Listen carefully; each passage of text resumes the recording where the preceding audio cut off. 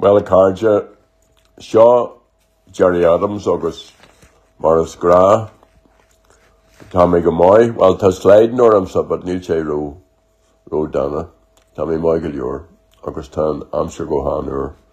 So, the Sula Gomsa go, well, Shivsha Gamoy. August, we may just take a swing of we couple already. Just take swing of thinking about the many enjoyable afternoons I spent in Casement Park, watching countless football, hurling games, and playing some of them when I was a teenager. I don't like to boast, but I've actually lost count of my man of the match triumphs, especially for St Mary's Grammar School or Belfast Schools in hurling, or on sports days. In the past, the casement stand and the terraces or the raised mounds around the pitch provided a wonderful view of the contest. Some games attracted a few hundred maybe just even handfuls, while others were watched by thousands of enthralled spectators and supporters. Casement Park was opened first in June 1953.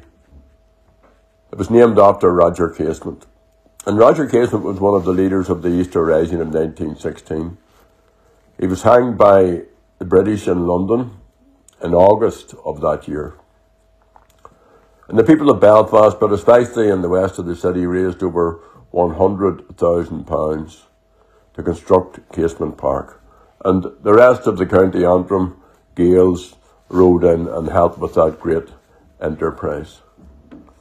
Now, for much of its 71 years, Casement has been at the heart of the West Belfast community.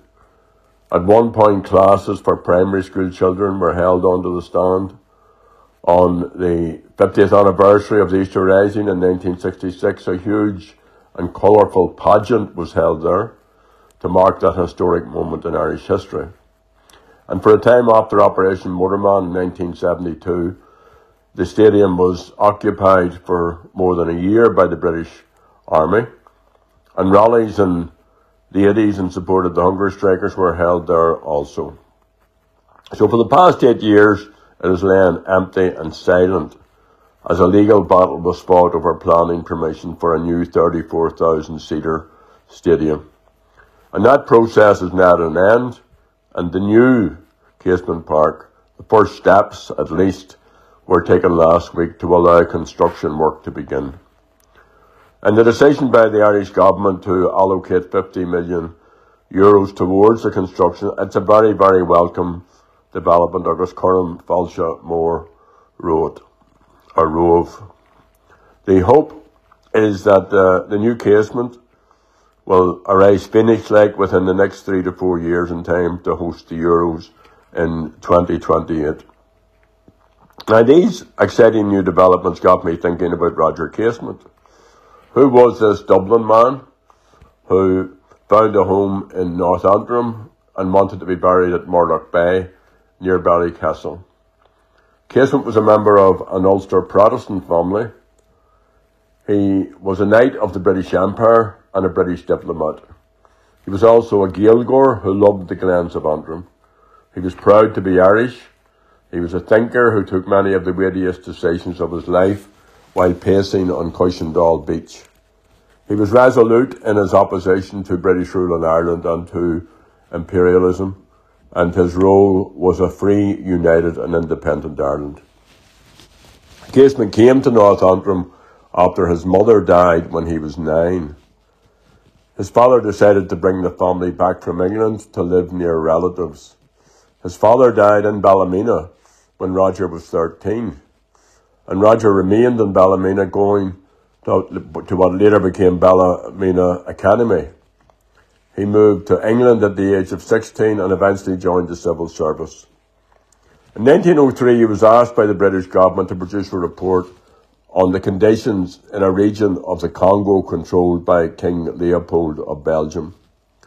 Rubber and ivory were the main produce Indigenous workers were being mercilessly exploited. Millions died from exhaustion, hunger and disease.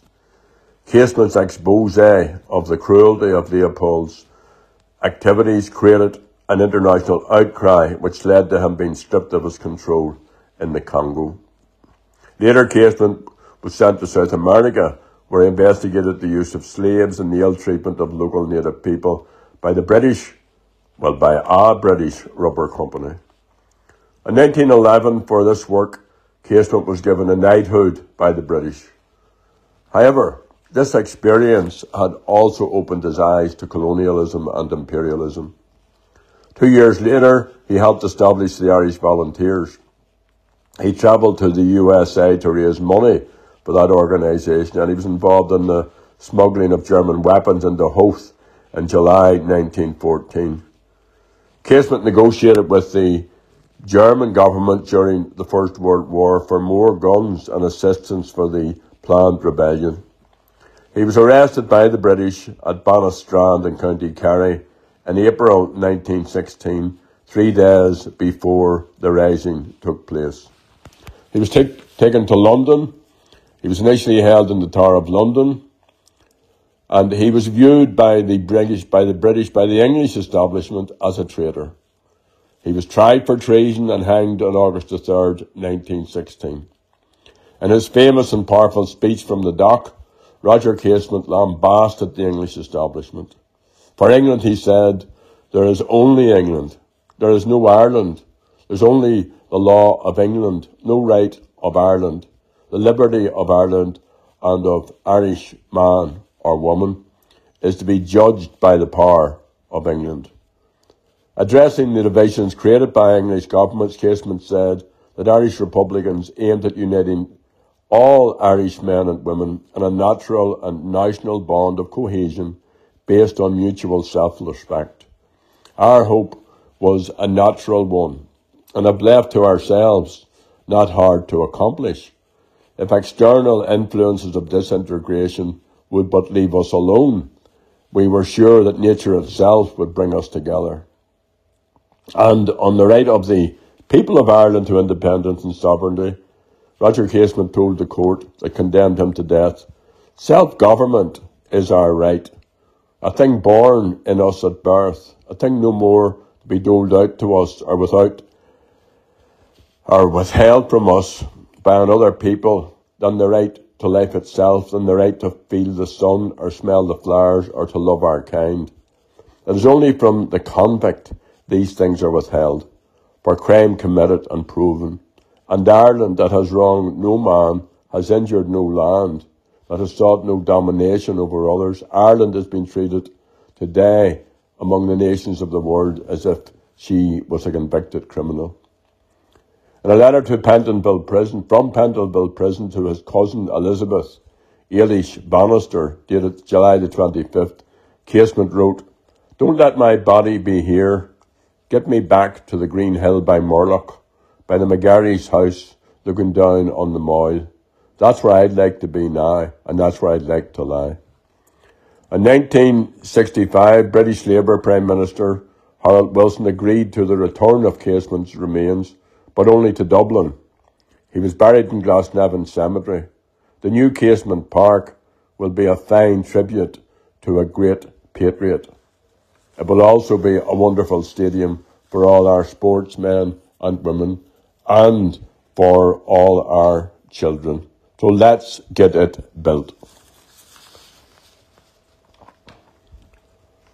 There's now overwhelming evidence that Israeli state forces have added a new weapon to its arsenal of genocide against the Palestinian people: hunger.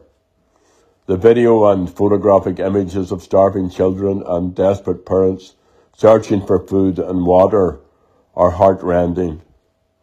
The UN says that some 2.3 million people in Gaza are now on the brink of starvation.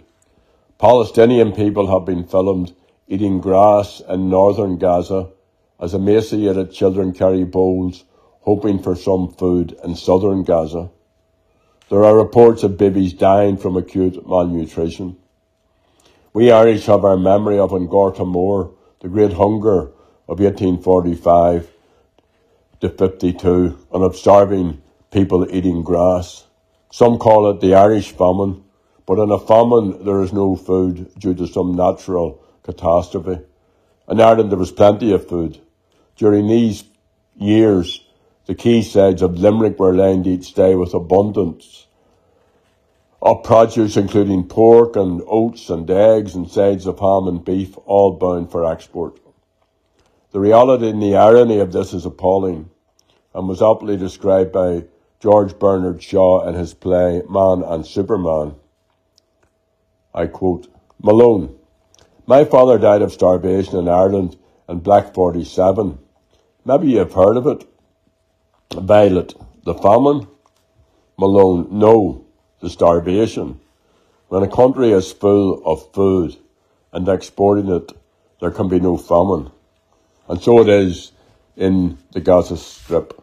There's plenty of food waiting in food trucks. More will be sent, but the Israeli state is deliberately blocking these. Hunger, starvation are now part of its strategy to kill Palestinians and drive them from their land. The attack, which led to over 100 Palestinian people being killed when Israeli forces opened fire on them and on a food convoy, the news of that is just emerging as I record this podcast. It's all so terrible. Ceasefire now. Remember, we, the survivors of Gartamore, of the Great Hunger, we, Irish, are all Palestinians. And I want to finish, I recited a little poem last week that I'd learned at school, and some of you liked it, so this is one by Robert Frost, and it's thoughtful. Stopping by woods on a snowy evening. Whose woods these are, I think I know. His house is in the village, though. He will not see me stopping here to watch his woods fill up with snow. My little horse must think it queer to stop without a farmhouse near, between the woods and frozen lake, the darkest evening of the year. I told you in a bad cough. He gives his harness bells a shake to ask if there is some mistake. The only other sounds the sweep of easy wind and downy flake. This is the great verse. The woods are lovely, dark and deep, but I have promises to keep, and miles to go before I sleep, and miles to go before I sleep.